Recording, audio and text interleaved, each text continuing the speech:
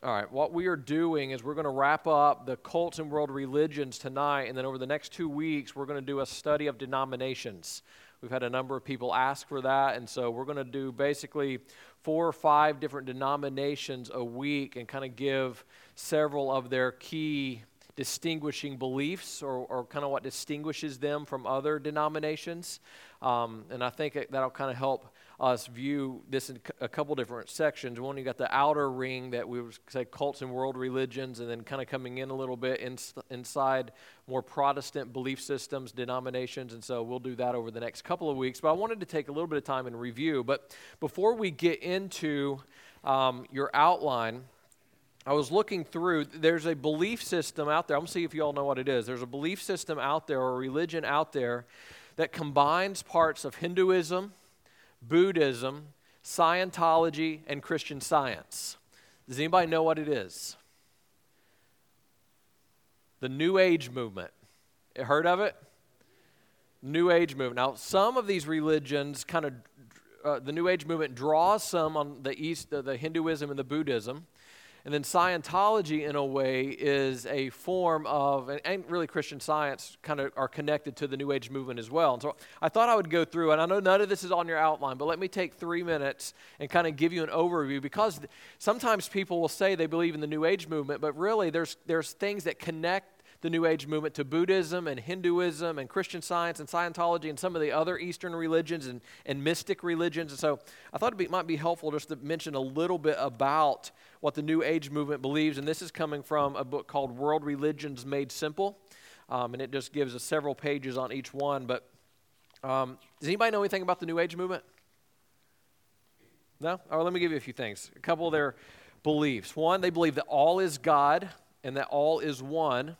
They believe that God is a force, more of an impersonal force. They believe in reincarnations. Which belief systems or religions have we looked at that believe in reincarnation? Hinduism? Yeah, several of them do, right?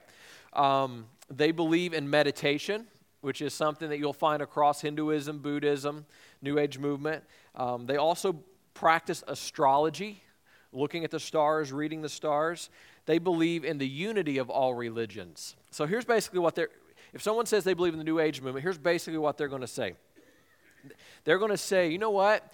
You can find what you want to find and believe what you want to believe as long as you're open to what other people believe. It's all okay. So if you want to believe in Jesus, then, hey, you go ahead and believe in Jesus, but the only thing you cannot say is that Jesus is the only way, because you've got to be open to what other people and other religions believe. That has this about Jesus. They say New Agers deny that Jesus Christ was God, but are happy to say that he was a wonderful teacher. So was Jesus a great teacher? Absolutely, but they're going to say that's all he was. One other thing I was going to say, here's what they tell all people who are interested in the New Age movement. They tell them to shop around. All right, that's what they say. New Age followers are encouraged to shop around for the beliefs that suit them.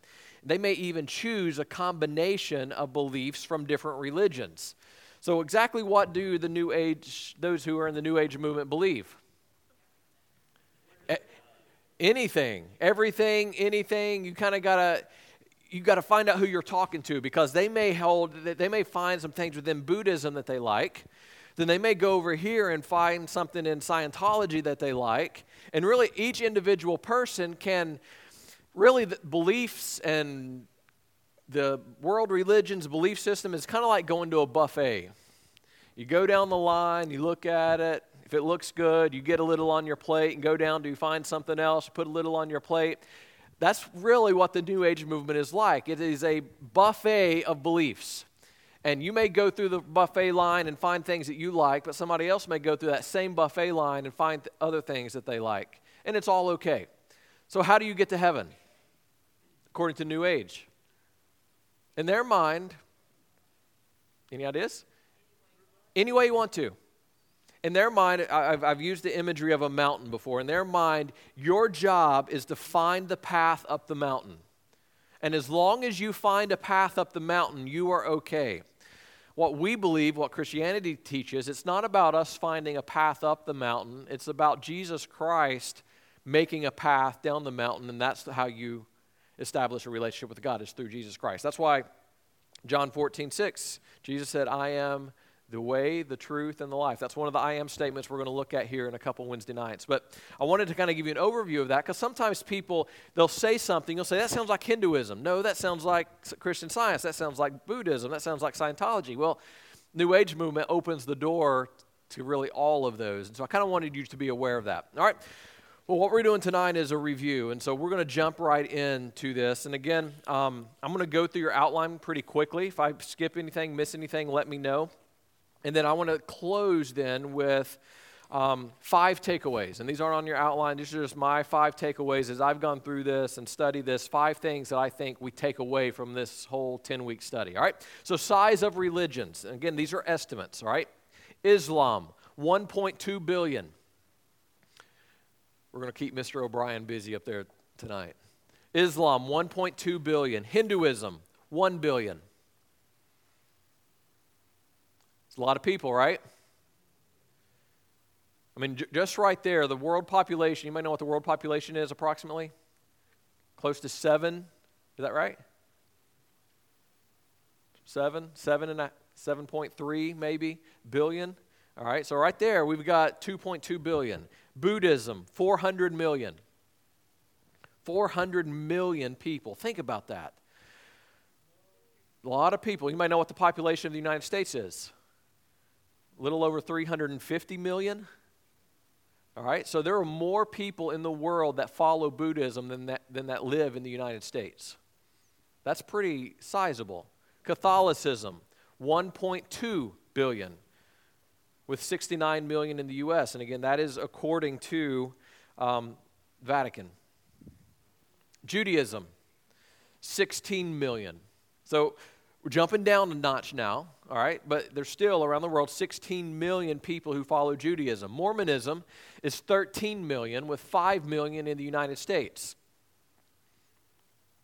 So are we going to find Islam in the United States? Yes, but where's the majority of it? All right? Other places. Hinduism. Do we find followers of Hinduism in the United States? Absolutely. All of these we're going to find in the United States. What is interesting, though, is that you're going to find more Mormonism, Scientology, Jehovah's Witness, Christian Science. You're going to find more of those in the United States. Why? They were founded here. Mormonism, where are their world headquarters? Salt Lake City, Utah. Jehovah's Witness, where are their headquarters? Brooklyn, New York. All right, so you're going to find more adherents to some of these other ones because they are rooted or they're grounded here in the United States. So Mormonism, 13 million with 5 million in the U.S. Scientology, they say that there are 8 million passive followers with 200,000 active followers. Million. All right, Jehovah's Witness, 7 million with 1 million in the U.S. And then Christian Science, 300,000. It's the smallest one we've looked at. Now again, understand that there are many, so for instance, in Buddhism, there are many offshoots of Buddhism. There are many offshoots and different versions, so to speak, of Hinduism.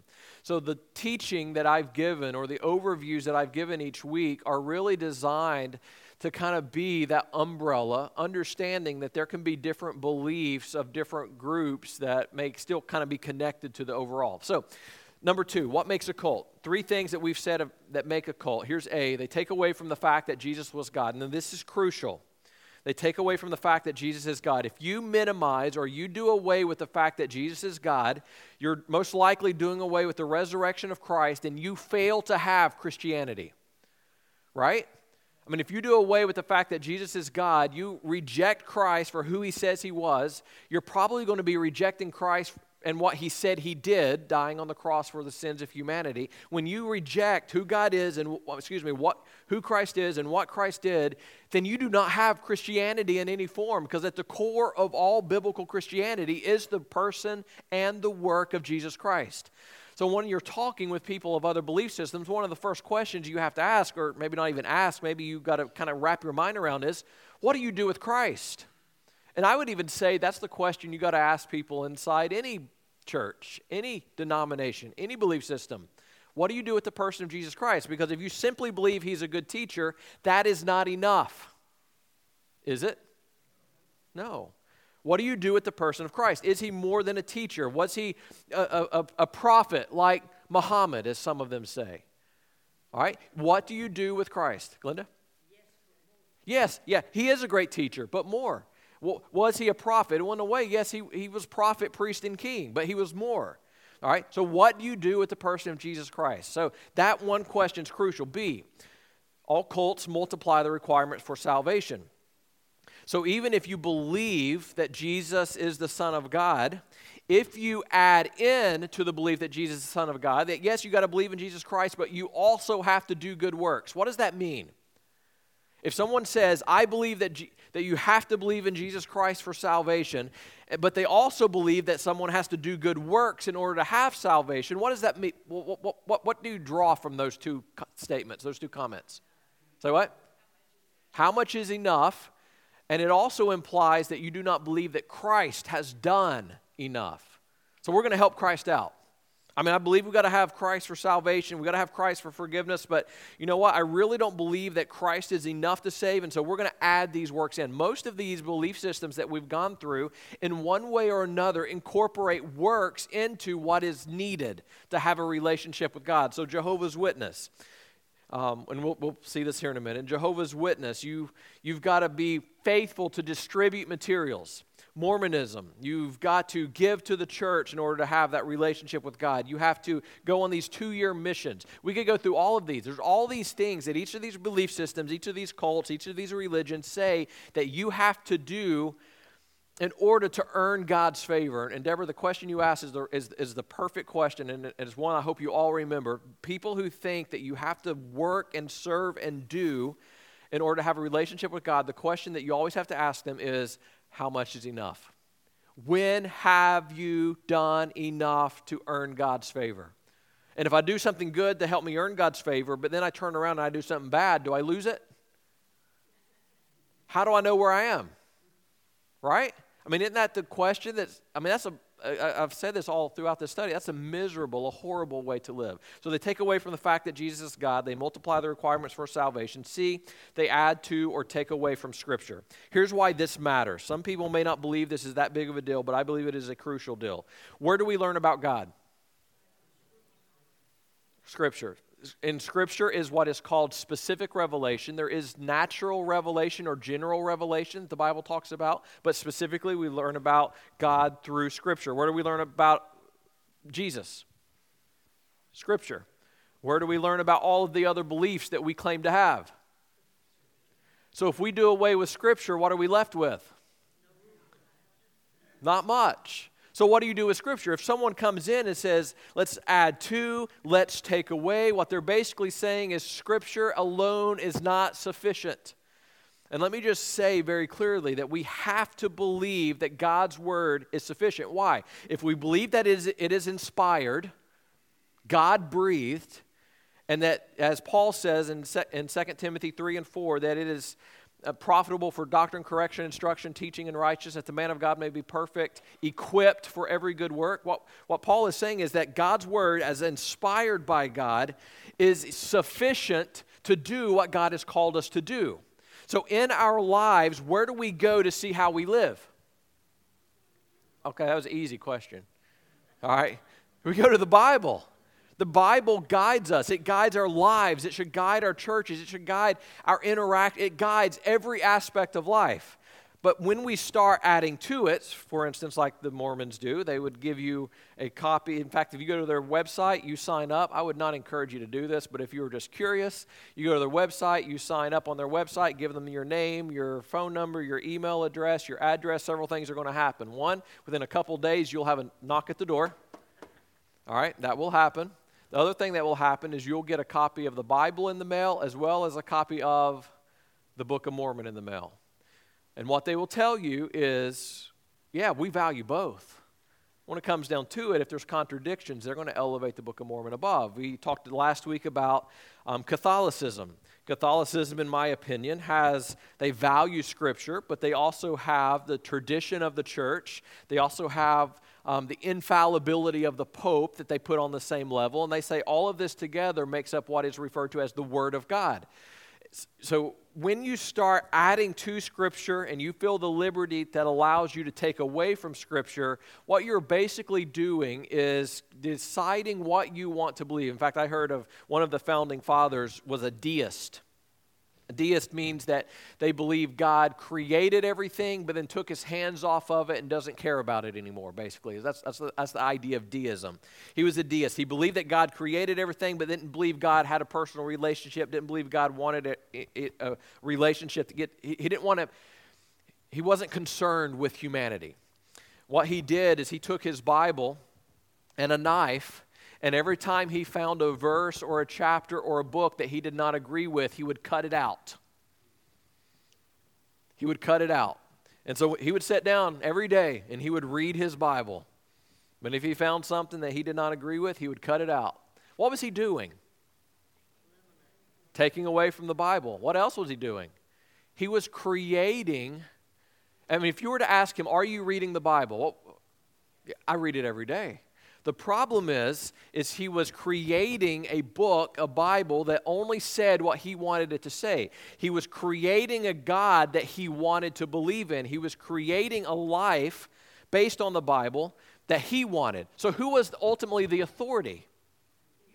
He was. He was the one going to the Bible saying, I agree with this needs to be there, this does not need to be there. He's basically looking and saying, I'm going to believe and I want to do what I want to do. I value God. I value the Bible in as much as it agrees with me.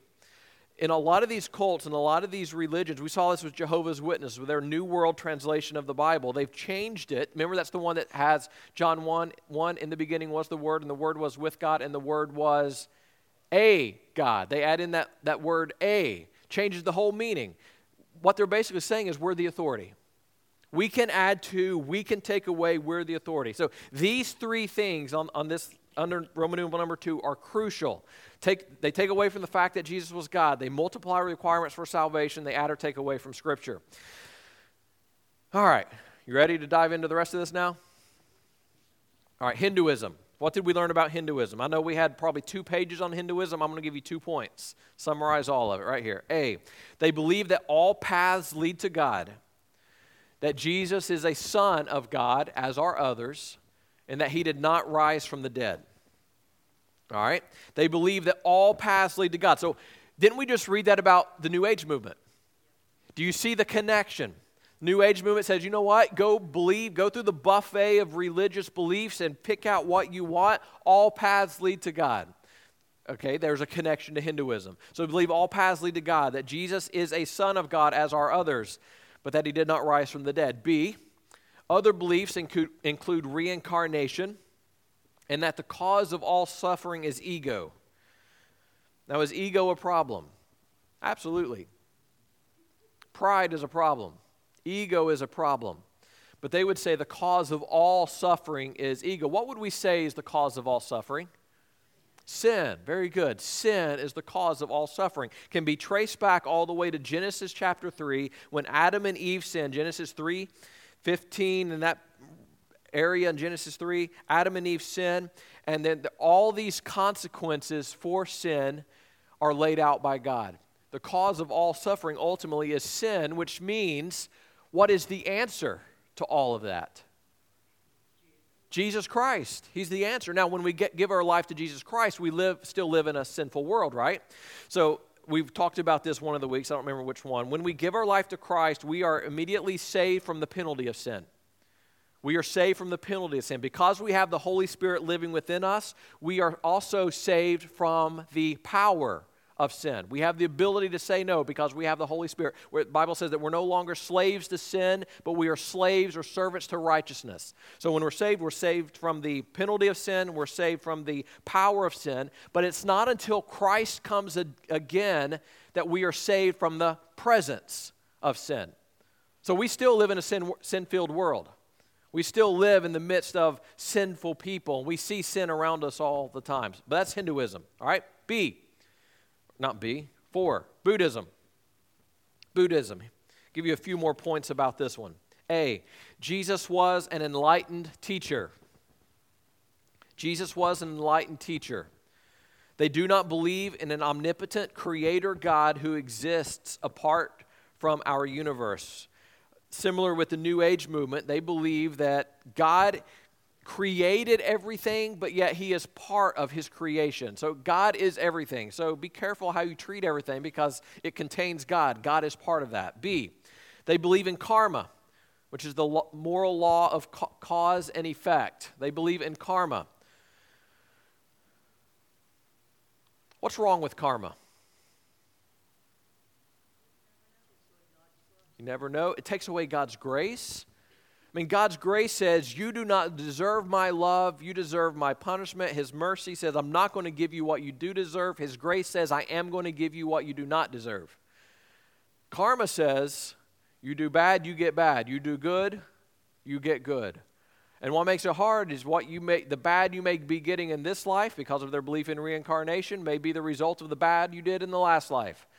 So if you're a frog in this life, guess what? You messed up somewhere. You got to work your way back up. All right? That's really this idea. They also say there's no such thing as sin, so salvation really isn't needed. See? The Bible isn't a consideration for them. They have what they call many scriptures.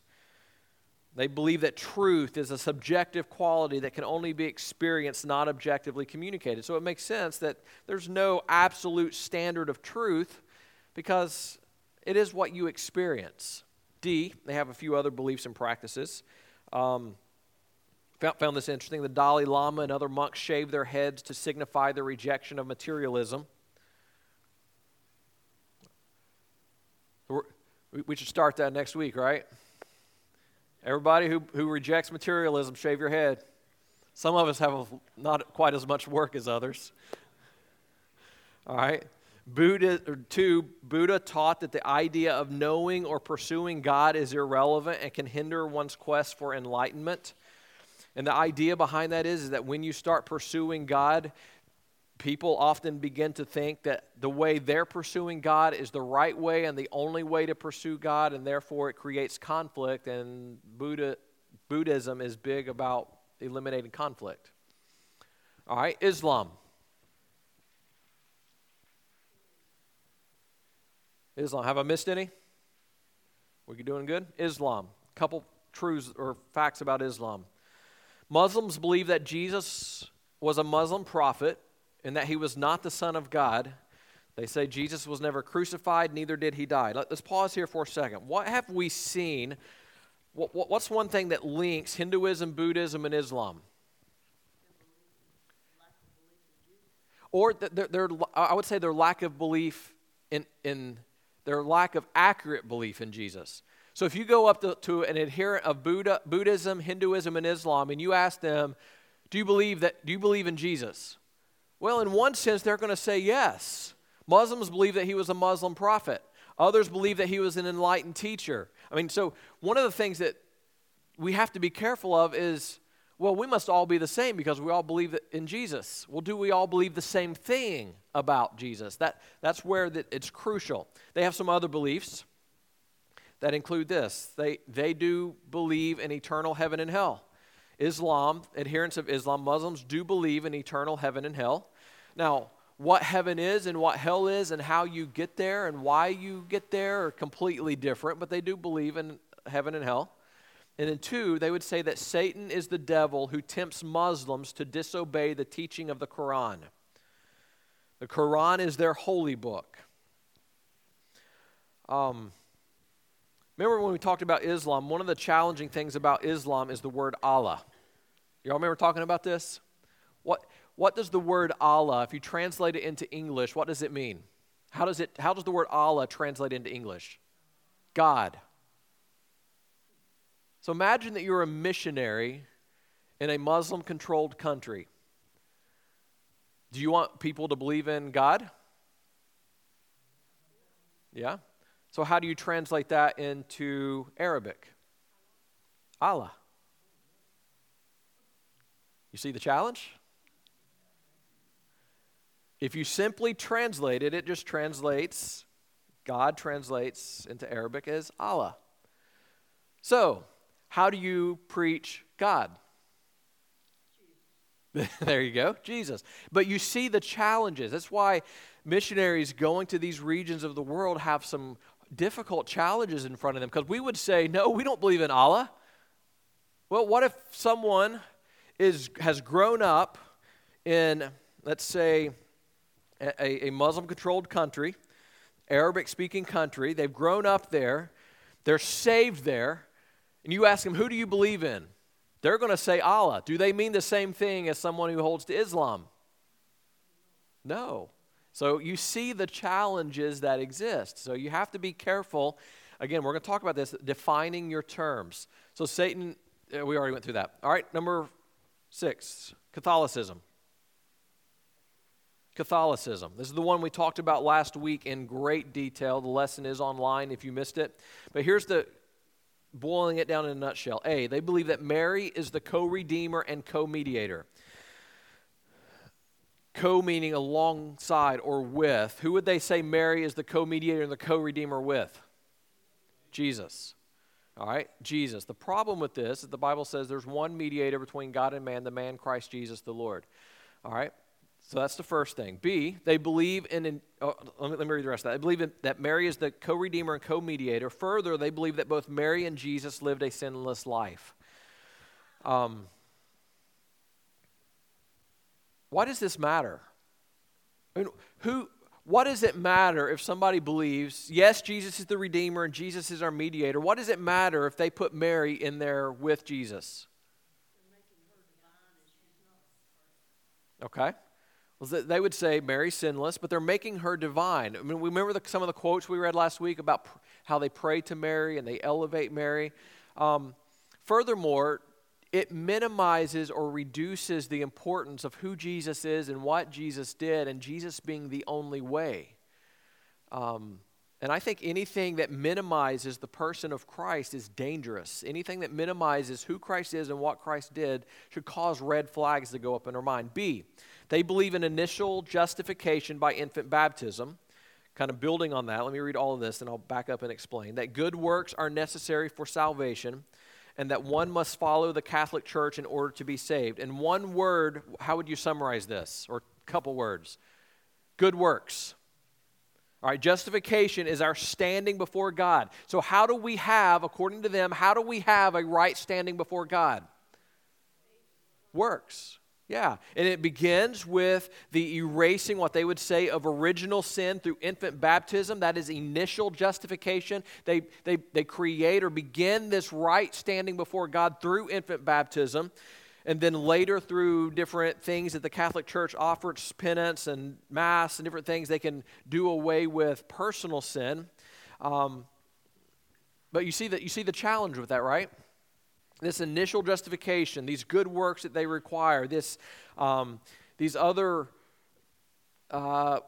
works is probably the best way of putting it, this requirement to follow the Catholic Church, penance, purgatory, all these different things kind of fit into this whole works-based mentality. C, they teach that the Pope is infallible and that tradition is equal to Scripture. So in these 3 points, I want you to notice what we've highlighted.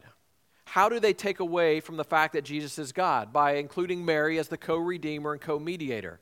How do they multiply the requirements for salvation? By including works through this infant baptism, good works, following the Catholic Church. How do they add or take away from Scripture? By adding in the infallibility of the Pope and that the tradition is equal to Scripture. So you see how they've done these 3 things that we're talking about here in these 3 points. That hopefully that helps summarize it. All right, next, Mormonism. Mormonism. They deny the deity of Christ. How do they do that? They say that Jesus and Satan were spirit brothers. Remember talking about that? Jesus and Satan are spirit brothers. One chose a good path, one chose a bad path. And so it's created everything that we see today. All right, B, they view works such as faithfulness to the church, baptism, tithing, and other rituals as necessary for salvation. You know how you see Mormons here in the United States? What are they a lot of times doing? Riding bicycles, right? They're riding bicycles. They're doing their door-to-door evangelism, and there's always 2, right? They have one who's younger and one who's more, and younger is not the right term. They have one who's experienced and one who's less experienced. Age is irrelevant. But here's what's interesting. I was in Costa Rica. Guess what I saw? 2 people riding bicycle. I was in Guatemala. Guess what I saw? People riding bicycles. Everywhere you go around the world, you see Mormons. It's the bad thing about doing all these and reviewing all these in one night is I start getting them confused. They've grown around the world. What can we learn from them? Positive. Go and tell. Work, serve, minister, go and tell. If you really believe what you say you believe, and it really is the hope of mankind, go and tell. Now, let's see how many of you are on bicycles tomorrow. No. Go and tell. Yes. I had a tall, good-looking woman come up behind me when I was putting groceries in my car at Walmart in Goose Creek. He was all by himself. And he walked up to me, and he didn't have a bicycle. Or he did it somewhere. Fraud. I'm sorry. And I don't know where his partner was. Well, they have working hours. Their ministry hours, they have a certain number of hours they have to work a week. And so they shop on the other times, and they have things that they do, extracurricular activities that they do. So it could have just been, you know what, he's at the Walmart grocery store, he saw it, and said, you know what, she needs Jesus. If I was going to say anything about Apollos, I would say this guy looked like Apollos. I think the thing, Amber, you summed it up. Go and tell. Go and tell. I mean, that's what I learned from looking at the Mormons. I mean, I think their belief system, once you dive deeper, it gets weird. And they have a lot of weird beliefs. But we cannot deny the fact that they go and tell. Something to learn. All right, next, Jehovah's Witness. Jehovah's Witness. They believe that Jesus was a created being who did not live a sinless life. He is now one of many gods. He is one of many gods. He was created. So do the Mormons believe in Jesus? Yes. Do Jehovah's Witnesses believe in Jesus? Does Islam believe in Jesus? Y'all are getting the hang of this. Does Hinduism believe in Jesus? Does Buddhism believe in Jesus? Does Catholicism believe in Jesus? All right. What do they believe about Jesus is the question. Jehovah's Witness, we did A. B. They clearly identify works as necessary for salvation. They have several of them that they spell out. Obey God's laws. Associate with God's visible earthly organization. What does that mean? Go to be a member of their church. Be a loyal advocate of His kingdom. And they do that through their material distribution. So that's Jehovah's Witness. Christian Science. Jesus was a mere human. He didn't actually die. He was hiding in the tomb. Sounds kind of silly, doesn't it? Yeah, peekaboo. But what are they doing away with when they say that? Not just the resurrection. What led to the resurrection? The crucifixion.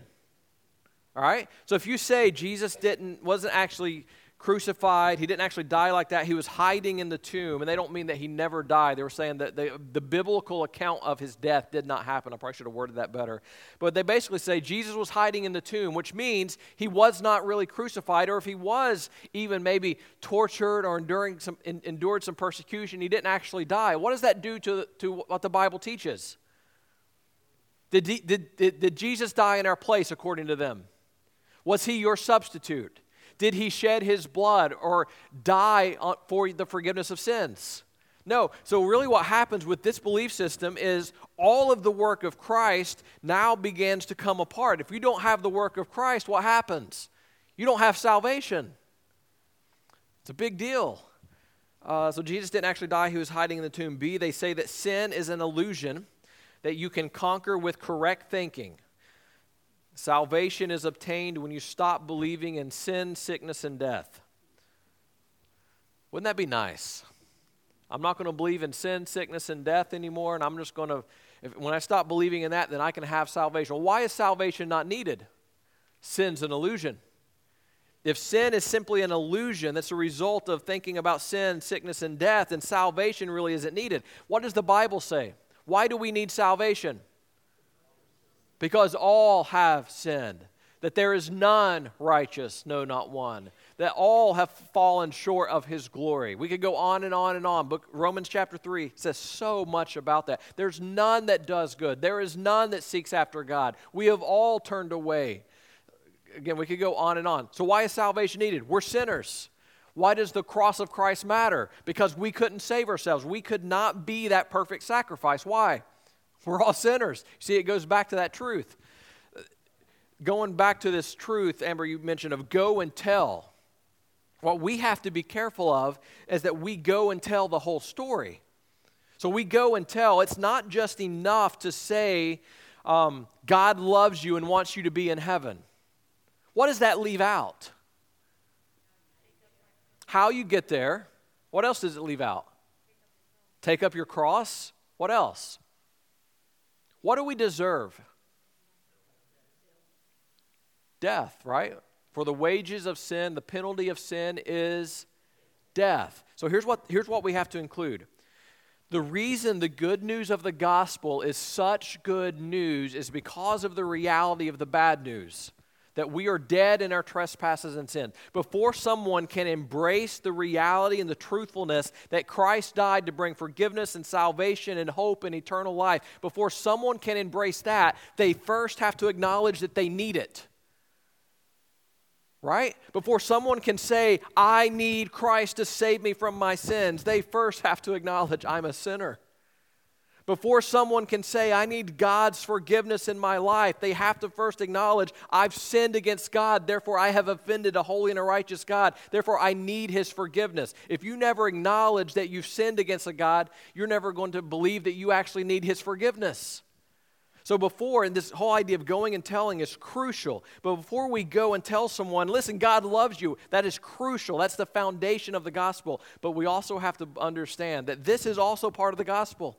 We're dead in our trespasses and sins, and while we were sinners, God sent His Son Jesus to die for us, Romans 5:8, so that we could have a relationship with Him. The bad news leads to the good news, which then leads to a decision that has to be made. You either reject this truth or you accept this truth. But you have to know the truth. It's crucial that you know the truth. What we have to be careful of is that we do not do the same thing that other religions do, and that we only communicate the parts of the Bible that feel good. The parts of the Bible that we agree with. Is God loving? Is God forgiving? So let's just go around and tell everybody God loves you and God forgives you. Is that all that God is? God is also holy and righteous and just.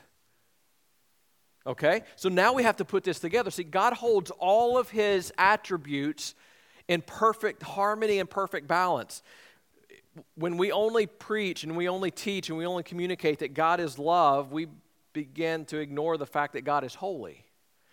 On the other side, there are groups that only teach and only focus on God's holiness, His righteousness, and His justness, and they never communicate that God is loving and forgiving. God is all of these things. So we have to communicate all of them. Let's move on. Scientology. A, they say that Christ was a teacher who was no greater than Buddha or Moses. So did they believe in Jesus? Yes, but He's no different than Buddha or Moses, which is interesting because the Bible clearly offers distinctions between Moses and Christ. The problem is they don't cling to Scripture. B, they teach that man is basically good and in his evolution he will become godlike. Bible teaches the exact opposite. We went through it, man. There's none good, no, not one. And then C, they say the Bible, in part, is a product of Hindu scriptures, and they do not value the Bible as their ultimate authority. And so when you say, well, the Bible says we're all sinners, that there's none good, none righteous, none that seek after God. You know what? That doesn't really matter to them because that's not their final authority. They value it. Moral teachings are good, but it's not the final authority. All right, and then last, Judaism.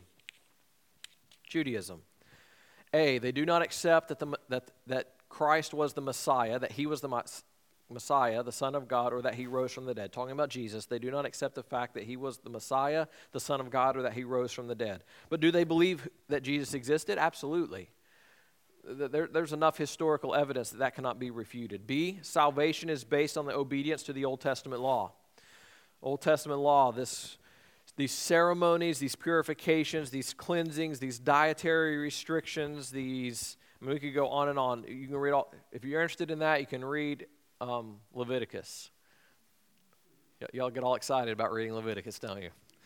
It contains all of that. Deuteronomy contains all of that.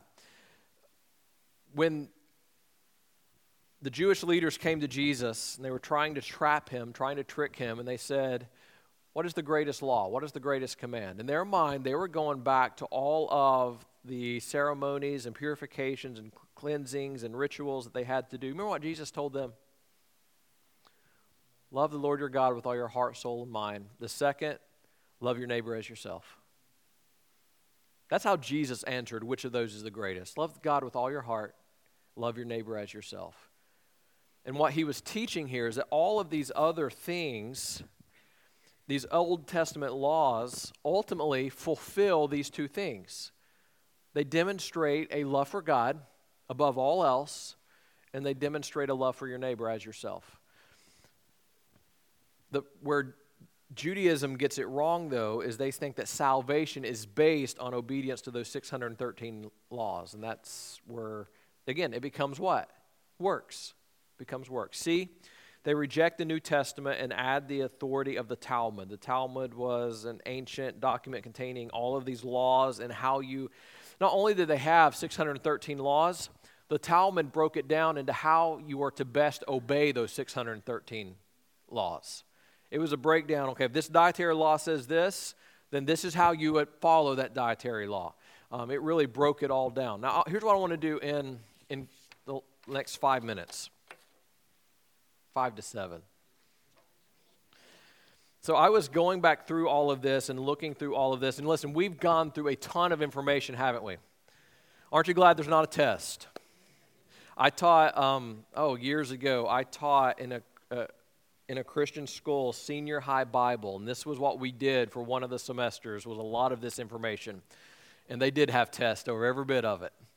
But as I was thinking back through all of this, sometimes I think there can be so much information about each of these different religions and each of these different belief systems and each of these different cults that we kind of just walk away with this cloudy mind that says, I don't know what to, I can't remember it all, so what do I do now? What I want to do is I want to give you 5 key takeaways, and these aren't on your outline, and in fact, I wrote these down in my office this afternoon because I was just thinking about these. Okay, what can we take away from this? So here are my 5 key takeaways. This is what I'm taking away from this. All right, here's the first one. The importance of defining terms. When you're talking with someone of another belief system, another religion, you have to define your terms. It is not enough to go up to someone and say, do you believe in Jesus? What have we seen with all of these different belief systems? Yeah, they all believe in Jesus in one way or another. Some believe he was a good teacher. Some believe that he was an enlightened prophet. Some believe, that every one of them in some way value Jesus. Do you believe in heaven and hell? Do you believe in the Bible? Do you believe in eternity? Do you believe in the Trinity? All these different terms, what you find is that you're going to find groups of people who believe these things, or let me say it a different way. You're going to find people who use the same terms as you do, but mean things completely different. The one example I've used is talking about Jesus as the Son of God. Do you here this evening believe that Jesus is the Son of God? Oh, so you mean God created Jesus? Or do you mean that God and Mary had a relationship and Jesus was born? And so Jesus is God's son? So that's what you believe. Define your terms. All right? No matter who you're dealing with, no matter what belief system it is not enough simply to ask yes or no questions. Which leads me to the second thing. So not only do we walk away understanding the importance of defining terms, we also have to walk away understanding the importance of relationships. You are never going to argue anyone into heaven on your front porch. Now, you may present truth to them, and the Holy Spirit may work with them, but you're not going to be able to argue someone into heaven. The vast majority of people who come to faith in Christ do so through a personal relationship with a believer, that God then uses that personal relationship to open the door for conversations to take place where it is more than just a simple yes or no question. There is a demonstration of love. There is a demonstration of care and concern. There is a demonstration of, I'm going to open my house to you. Come over, let's have coffee, let's talk, let's read, let's study. Those relationships, I believe, is what God many times uses to open the door to have those spiritual conversations with people. You got to be willing to have those relationships. That's why the people that God has already placed in your life should be your number one mission field. The people God has already put in your life should be your number one mission field. Why? Because there's a relationship. There's a relationship. All right? So understand the importance of defining terms. Understand the importance of relationships. Thirdly, understand the importance of prayer. Talked about this morning, but let's look at it from a different angle. If all you want to do, and if all people want to do, is talk about their faith with someone else and try to argue with someone else and try to convince them that they're right, but yet they never spend time in prayer, I wonder where the real level of spiritual concern is. So if you have a neighbor and you're always wanting to argue with them about what they believe and what you believe and how you're right and they're wrong, but yet you never spend a minute in prayer for them, what does that communicate? You want to be right. What else does it communicate? You don't really care. And it communicates that you trust your ability and your knowledge more than you trust the power of God. When you're dealing with people of other religions and other belief systems, and if you're concerned more than just about being right, you're concerned about their salvation, you're concerned about their eternal destiny, then you have to spend time in prayer for them, so that God would work on their heart. The Bible says that only God can remove the spiritual blinders that exist. You have to spend time in prayer. All right, so the importance of defining terms, the importance of relationships, the importance of prayer. Next, you have to understand the importance of personal spiritual growth. Personal spiritual growth. Why? Well, the Mormons have said that their number one area of growth, or their number one source of new converts to Mormonism, is from former Baptists. Former Baptist. And the next thing I want to give you here in just a moment builds on this, or kind of defines this a little bit more. But listen, if you are not growing spiritually as an individual, then maybe you're susceptible. If you're not growing, if you are not personally growing spiritually, then maybe you're leaving that door cracked open a little bit to where maybe you're susceptible and you're vulnerable to someone of another belief system coming in and you becoming confused. Let me go ahead and give you this fifth one, then I'll kind of tie these together. We have to understand the importance of knowing God's Word. And notice that I didn't just say knowing God's Word and leave out spiritual growth. It's possible to know God's Word and not grow spiritually. Y'all realize that? It is possible to have knowledge without experience. It is possible to know truth, but that truth not transform you. So yes, we want to know God's Word so that we can communicate our faith, and we want to have that knowledge, but we dare not remove the knowledge of God's Word from the experience of growing spiritually. The spiritual growth in our lives is fueled by the knowledge of God's Word, but the Bible says knowledge alone. Does anybody know what the Bible says knowledge alone does? Puffs up. It makes proud. So what happens is when we only are concerned with knowledge and we neglect spiritual growth, we become proud in our knowledge, and then we fail to actually impact other people because we ourselves are not pursuing God, we are not growing spiritually, and our lives don't have the impact that God's designed them to have. So yes, grow in your knowledge, read Scripture, study, learn. But be sure that that reading and that knowledge and that study is the fuel to your spiritual growth, to where you are communing with God and your relationship with God is growing. Here's what will happen. when you are growing spiritually and your knowledge in God's Word is increasing and you love other people and you are praying for other people and you are building relationships with other people, guess what is going to happen? You will have opportunities to share your faith, and God will use our lives in the lives of other people. It doesn't matter whether it's Mormonism, Jehovah's Witness, Christian Science, Scientology, Judaism, Catholicism, Hinduism, Buddhism, or Islam. Did I get them all? Pretty close. Doesn't matter which one it is. If you are growing spiritually and you are growing in the knowledge of God's Word and you are praying for people and you are building a relationship, it doesn't matter what they believe. God's going to give you an open door to talk with them about things that are eternally significant. And it is in that environment that you can start talking with them and say, I heard you talking about Jesus. What do you believe about Jesus? Because I believe in Jesus. What do you believe? And I'll tell you what I believe. And you start talking with them, and they say, well, oh, you believe in salvation. Well, what do you think salvation means? Let me tell you what I think salvation means. Guess what happens now?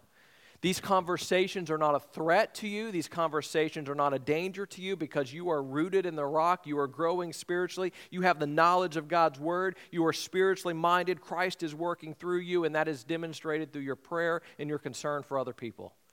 So what I take away from all of this, hey, the information's interesting. The information is great. But I almost think these 5 things hopefully is what we learn. Put all these notes in a folder and use them and learn from them. But understand the importance of defining terms. Understand the importance of relationships. Understand the importance of prayer. Understand the importance of personal spiritual growth. And understand the importance of knowing God's Word. And when you do that and you pursue those things, then you are in a place to use the information in a way that can actually be used by God to transform hearts and transform lives. And that's the goal. All right, let's close in a word of prayer. Our Heavenly Father, we've gone over so much information over the past number of weeks. And God, this information, much of it is very interesting. I find it interesting and fun to learn what other people believe and the intricacies of their belief systems and what makes them unique. But God, knowledge alone is not going to transform a life. I pray you'd help us all here this evening to do what we've talked about, to walk away from this study with a greater desire to grow spiritually, a greater desire to grow in our knowledge of your Word, a greater commitment to praying for people that you've placed in our lives, a greater commitment to building relationships with them intentionally for the purpose of evangelism, sharing our faith, having those conversations. But God, that as we have those conversations, we'd do so wisely and we'd define our terms and talk and love and demonstrate concern that you've demonstrated to us, that we would turn around and demonstrate that to other people. God, I pray that you would use all of our lives to make a difference, to whether it doesn't matter what belief system the person holds to that we're talking to. God, we just pray that they would see Christ in us. That they would see Christ in us when things are going good. That they would see Christ in us when things are not going the way we think they should. They would see Christ in us when our families are facing struggles. They would see Christ in us when we have all the things that we want, and they would also see Christ in us when our resources and finances are completely gone. They would see Christ in us in life and Christ in us in death. I pray that when they look at us, as we talked about last week, that they would see people who walk with Christ, who love Christ, who are growing in their relationship with Christ, and that when they see that, it would create a curiosity in them that makes them want to know what's different about us. And God, we pray that that would happen, not for our glory, but for your glory. We thank you again for loving us. We thank you for the opportunity to study. It's in Jesus' name we pray. Amen.